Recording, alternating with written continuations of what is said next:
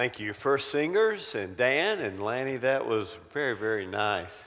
Next Sunday evening, we'll have a combined worship for Amarillo, the 4 downtown churches, and we'll have the combined choirs of those churches. And we're going to have a panel of New Testament scholars, one from each of the representative denominations, and our representative will be Dr. Joel Gregory, who will be preaching next Sunday morning. And the question is, does Easter still matter, and why Easter still matters? So should be a very rare opportunity to hear 4 scholars this weeks out from Easter discussing the importance of the resurrection of our Christ. So you want to be here next Sunday night for that discussion and the combined choirs. We find ourselves in our Acts study. We're at a very lively chapter. In chapter 13 and 14, we did the first missionary journey. And then chapter 15, we had the Jerusalem Council, where everyone joined together in Jerusalem, and they tried to answer the question, do the Gentiles have to become Jews in order to be part of the people of God? Do they have to be circumcised? Do they have to observe the Torah? They decided no. We ask a few things to ensure table fellowship that's possible with the Jews, but other than that, hey, we couldn't keep the law ourselves. It is faith in Christ. They've been baptized with the Spirit of God, and therefore we will baptize them with water and be part of the church. So they send the letter from James out to the churches, especially the one in Antioch, and then when we get here, in verse 35 of chapter 15, Paul and Barnabas have taken the letter along with some others, and then they began in verse 36 to plan their second missionary journey. Let's look at that first missionary journey one more time. The first one, you remember they started in Antioch, went to Seleucia, came down to Cyprus, the island, went across that 90 miles of the island, went on up to Pamphylia, Antioch, Iconium, Lystra. Remember in Lystra, Paul was stoned and left for dead, and then over to Derbe, and then they traced back and came back to Antioch, and some time had passed, and look at verse 36 of chapter 15.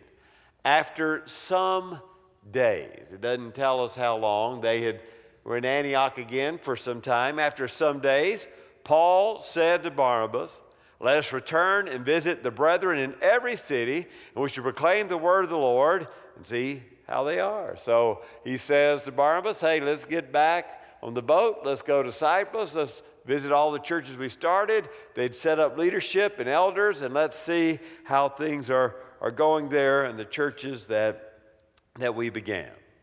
Well, look at verse 37. And Barnabas was desirous of taking John, called Mark, along with him also. Now remember that John Mark is family to Barnabas, wants to take his cousin along, but the problem is, if you'll turn back to chapter 13 and verse 13, now you know that's not good news, right? Chapter 13, verse 13.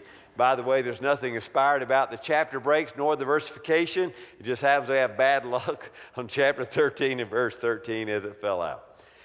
Now, Paul and his companions put out to sea from Paphos and came to Perga and Pamphylia, and John left them to return to Jerusalem.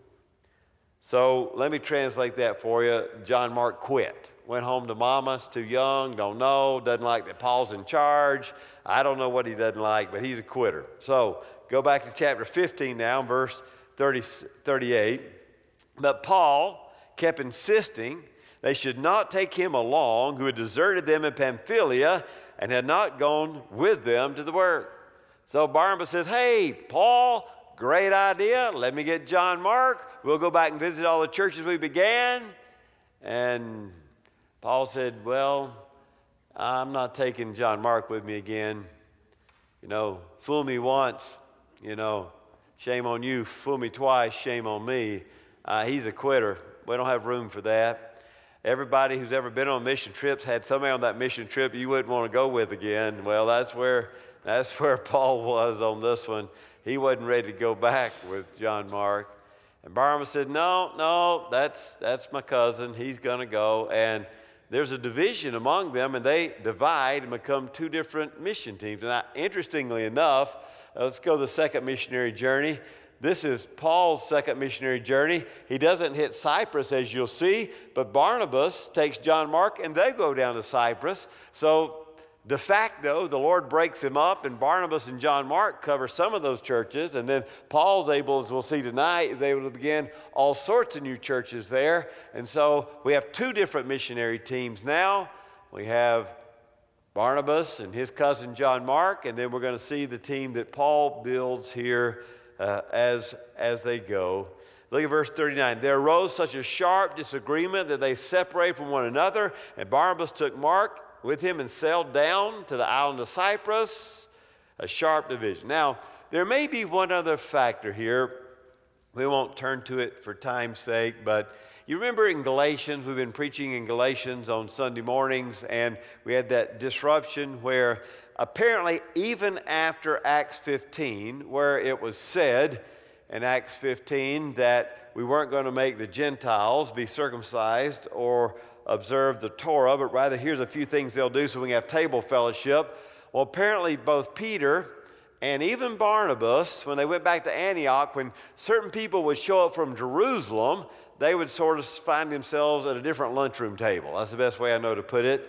They would kind of would avoid the Gentiles and sitting with them. And Paul comes up and calls their hands on it. In fact, he says in Galatians, even Barnabas was carried away with this. And so maybe there's a little tension there that Paul had rebuked Barnabas and Peter both about not observing what had been decided in Acts chapter 15. They conveniently just became a little more Jewish when the crowd from Jerusalem showed up. So there we have it. But Paul chose Silas.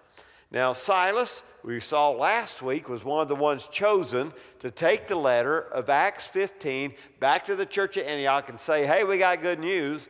No circumcision, no Torah. Here's a few things we ask you to do. Silas, sometimes we call him Silvanus in Scripture. Silas is the one that he chooses so far, and it's going to build as we go. So he chose Silas and departed, being committed by the brethren to the grace of the Lord. And he was traveling through Syria, Cilicia, strengthening the churches. Chapter 16. He also came to Derbe and to Lystra, and a certain disciple was there named Timothy. Now, look up at our map. If you can kind of see as we're moving there, we're going, last mission journey, they went this way. Now they're going to Derbe first and then Lystra. That's pretty brave. Lystra is where he was nearly stoned to death. But he goes, and there's a certain disciple there by the name of Timothy, the son of a Jewish woman. If your mother was Jewish, the matriarch keeping of records, you were still a Jew. His father was Greek. He wasn't circumcised. His father wouldn't want him to be circumcised because his father was Greek. But look at verse 2. He was well spoken of by the brethren who were at Lystra and Iconium, and Paul wanted this man to go with him. So now we have Paul and Silas. We're picking up Timothy here. And Paul had him circumcised. Well, why? I thought we said they didn't have to. That was for Gentiles. This is for Jew. Timothy is a Jew. His mother's a Jew. And so he is circumcised to go, so there'll be no questions about it. You can see the tension still in the air. And they all knew that his father was a Greek. Verse 3. Now, when they were passing through the cities, verse 4, they were delivering the decrees. Now, that Acts 15, where they said, no circumcision, no Torah, as they're traveling to these cities, they are giving them that message. They're delivering the word. They've been decided upon by the apostles and elders who are in Jerusalem for them to observe. So the churches were being strengthened in the faith, and they were increasing in number daily. By the way, I'm happy to say that the rift between Paul and John Mark did not last forever. Over in 2 Timothy chapter 4, verse 11, we read, Paul writes, hey, Luke's with me, but pick up John Mark and bring him with you, for he is useful to me. So whatever problems they had, John Mark grew up, and Paul's on his dying days, and the one person he wants by his bedside is John Mark. It all worked out. So they're passing through these regions. The church is growing in number, now back to Acts 16. and the Phrygian and Galatian region having been forbidden by the Holy Spirit to speak the word in Asia. They probably want to go down to Ephesus here, and the Holy Spirit is saying no and keeping them out of that region. And then they keep traveling along, and they want to make another pass, and the Holy Spirit says no. Verse 7, and when they come to Mysia, they were trying to go into Bithynia, and the Spirit of Jesus did not permit them. Holy Spirit says no to Asia. The Spirit of Jesus, another name for the Holy Spirit, says no when it comes to Bithynia, so they want to go to Bithynia. And now, Paul has that vision. Verse 9, he sees a certain man in Macedonia. Now, what's the leading city of Macedonia? Philippi. Standing and appealing to him and saying, come over to Macedonia and help us. Come over here. The Spirit said, no, you can't go to Ephesus. The Spirit said, no, you can't go to Bithynia. He has a vision that night. The man saying, come over here and help us. Come over here and help us. When he sees the vision, immediately weep. Wait, stop, time out. What's wrong with that? You can't just read that without catching that. Look at verse 10. And when he had seen the vision, immediately we. How do we get to a first person plural pronoun? We've picked up another traveler, right? Luke. Luke's our writer. If he's saying we, these are called the we sections. This is the first we section in Acts. And where you have the we sections, we assume that the author himself, Luke the physician, was there on the journey. So now we have picked up Luke. And when he had seen the vision, immediately so now we got Paul and Silas, and we have Timothy, and now we have Luke. We sought to go into Macedonia, concluding that God had called us to preach the gospel to them. Therefore, putting out to sea from Troas, we went straight course to Samothrace, and the next day following to Neapolis, and from there to Philippi. So Philippi is right up there on the very top, right kind of in the middle there. I know it's hard to see, but we've gone across there. There we go. We took the boat from Troas, we went on up, and then we find ourselves at Philippi, and that's where we're going to camp out for tonight, right there on this second missionary journey at Philippi. So they go to Philippi, which is the leading city of the district of Macedonia, verse 12, a Roman colony, and we were staying in this city for some days. Now they're there for a while, and what did Paul do first when he went to a city? He looked for a synagogue, because he started sharing the word of Messiah, Jesus, with the Jews first. Apparently, how many Jewish men did you have to have a synagogue? You had to have 10. Apparently, we don't even have 10 Jewish men in Philippi. Or if we do, they at least hadn't established a synagogue because there is no synagogue to go to. And so he goes down, notice verse 13, down to the riverside. Maybe that's why y'all saying we went down to the river to pray. Was that a coincidence, or have we master planned this service that good? Well, they'd gone down to the river to pray, and they were supposing there would be a place of prayer there since there's no synagogue. And they began speaking to the women who had assembled. Now there was a certain woman named Lydia. Lydia is the name of the region, and the chief city there from the city of Thyatira. Thyatira is in Lydia, and she is a seller of purple. Doesn't say fabrics, purple. She sells purple. Purple what? Purple garments, purple cloth, purple dye. Now purple was very difficult color to produce. In fact, it took a lot of little sea creatures in order to produce just an ounce of purple dye. And so if you wore purple, it meant that you had some money. I'm looking around to see who has on purple tonight, see who the rich folks are. If you had purple, you had money. She sold purple, and just like expensive jewelry or something like that, if you had purple on, then it was a good sign that you had wealth, and there was a big markup. And so, well, the seller of purple fabrics, verse 14, she's a worshiper of God. She's not a Jew, was listening.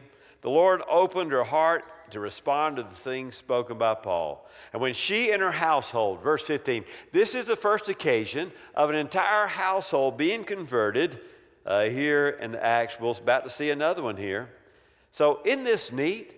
We know who makes up this church at Philippi because we're watching it from the ground up. So when Philippi is sending all that money to Paul and his missionary journeys, you need to think purple.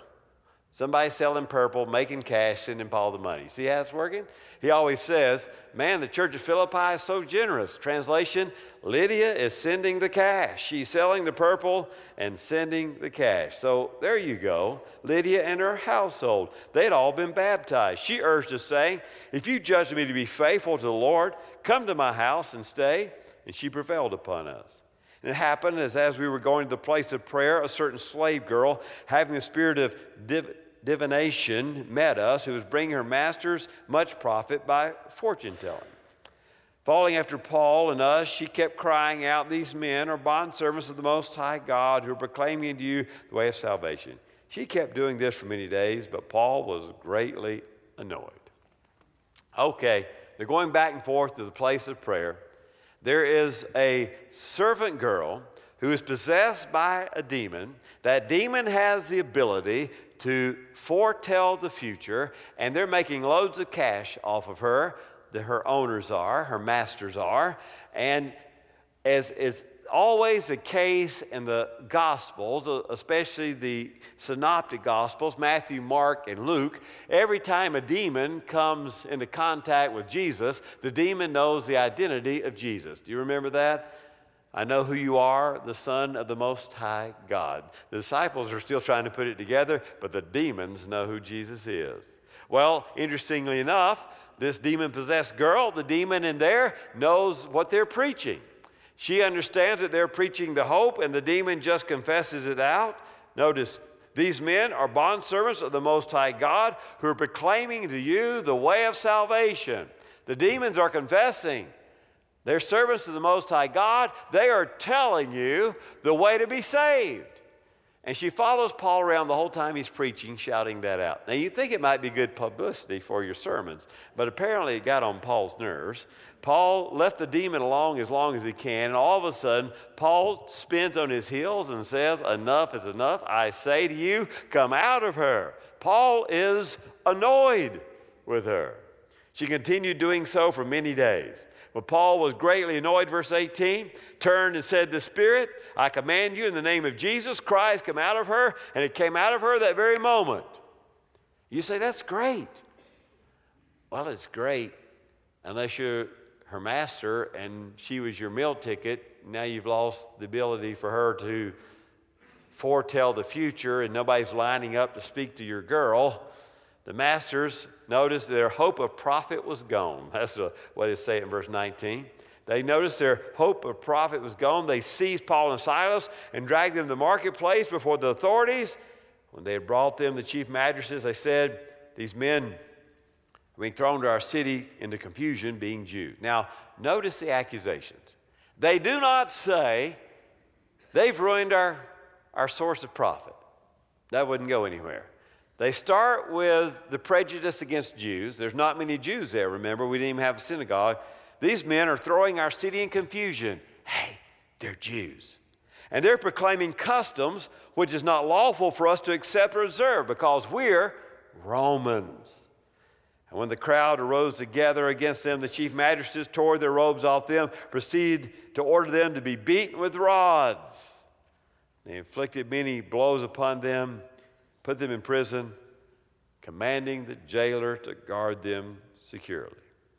So, Paul's preaching the gospel. The demon knows it. The demon announces who Paul is and what he's preaching, and Paul gets annoyed, and Paul casts out the demon.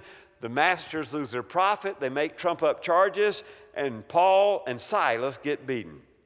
Now, I got a question here.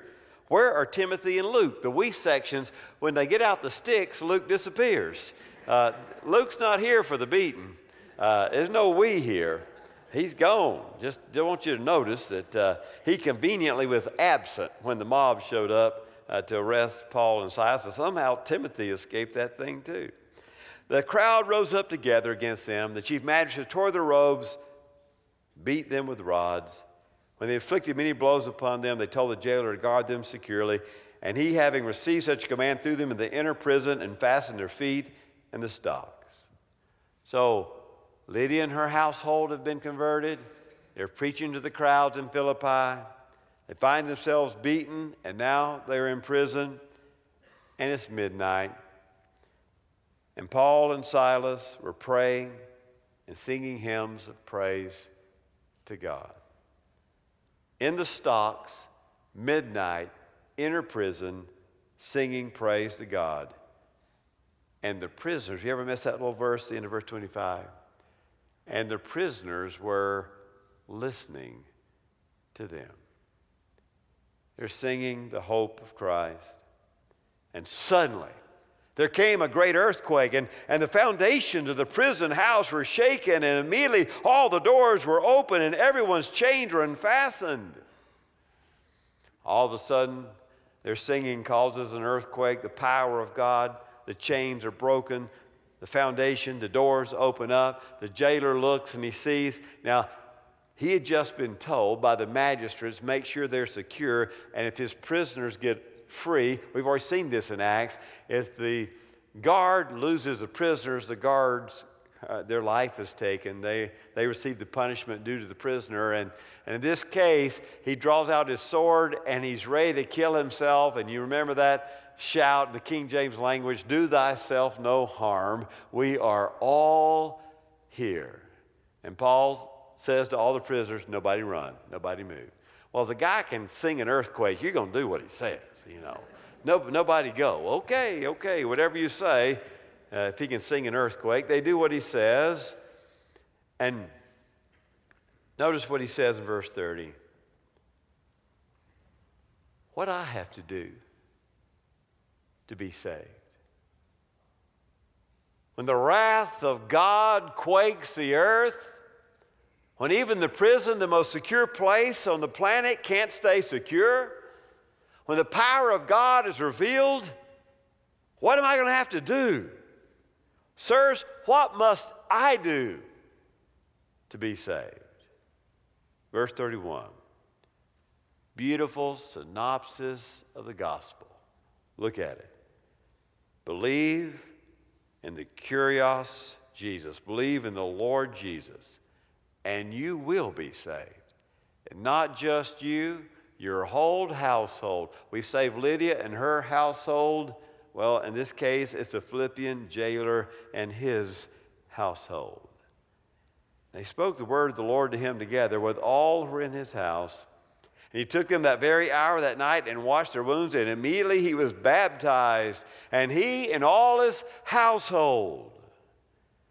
He brought them into his house and set food before them and rejoiced greatly, having believed in God with his whole household. So now we're growing a church in Philippi. We got Lydia and her family, the seller of purple, and now we got the Philippian jailer and his family.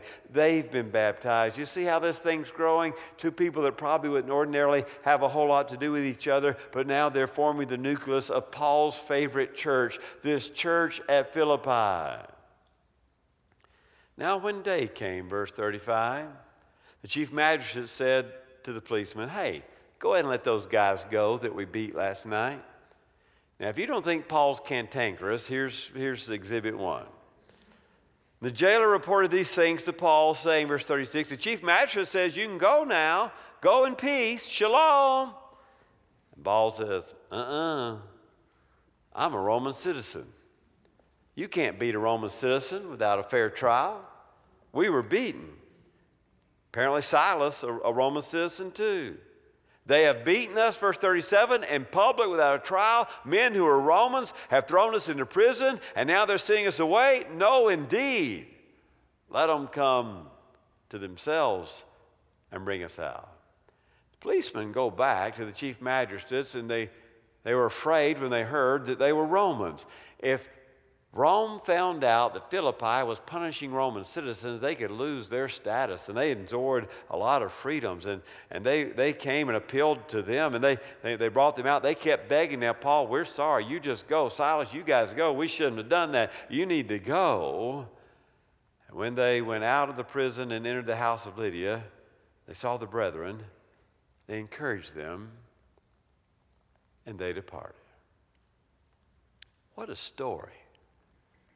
Wanting to go to Asia and Ephesus there, and the Spirit says no. Wanted to go Bithynia, the Spirit says no. He can't sleep at night. He sees a vision of a man saying, hey, come over here to Macedonia. We need your help here. He gets there sometime in the middle of the week, and he waits until the Sabbath. He looks for the synagogue. There is no synagogue. He goes down to the women's place of prayer by the river. He meets this wealthy lady who sells purple garments by the name of Lydia, and Lydia, God touches her heart, and she says yes to Jesus, and she's saved her whole household. She invites Paul into her house. Probably hers becomes the house, being the larger house, the seller of purple, where the church at Philippi meets, or at least one of the places. And then Paul goes around Philippi preaching the gospel. The demon-possessed girl keeps interrupting his sermons. Paul turns on his heels, commands the demon to go. He's beaten, put in prisons and the inner prison, and he sings hymns, and the prisoners are listening. There's some more members of this church.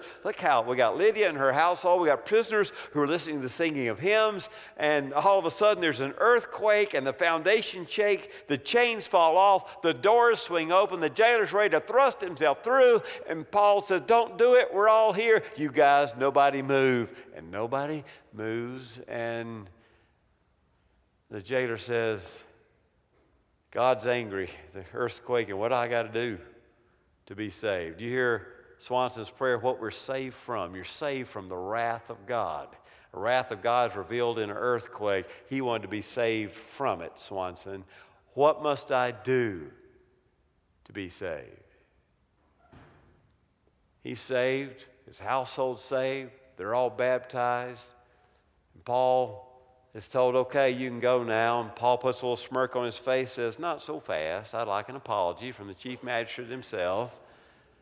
And the chief magistrate comes down and begs him to leave. And Paul says, we're leaving. We're leaving for now. We're leaving for now. I hope the next time you open the book of Philippi that you shall not see it the same again. That you'll think about Lydia and the jailer and the prisoners. Oh, and I think that servant girl became part of the church too. The one that had the demon in her, cast the demon out. She's in that church too.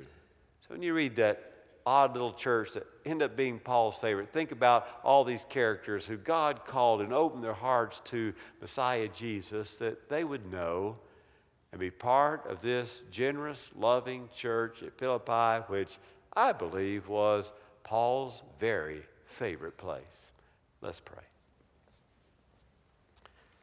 Oh God, what a powerful story about the beginning of the church at Philippi.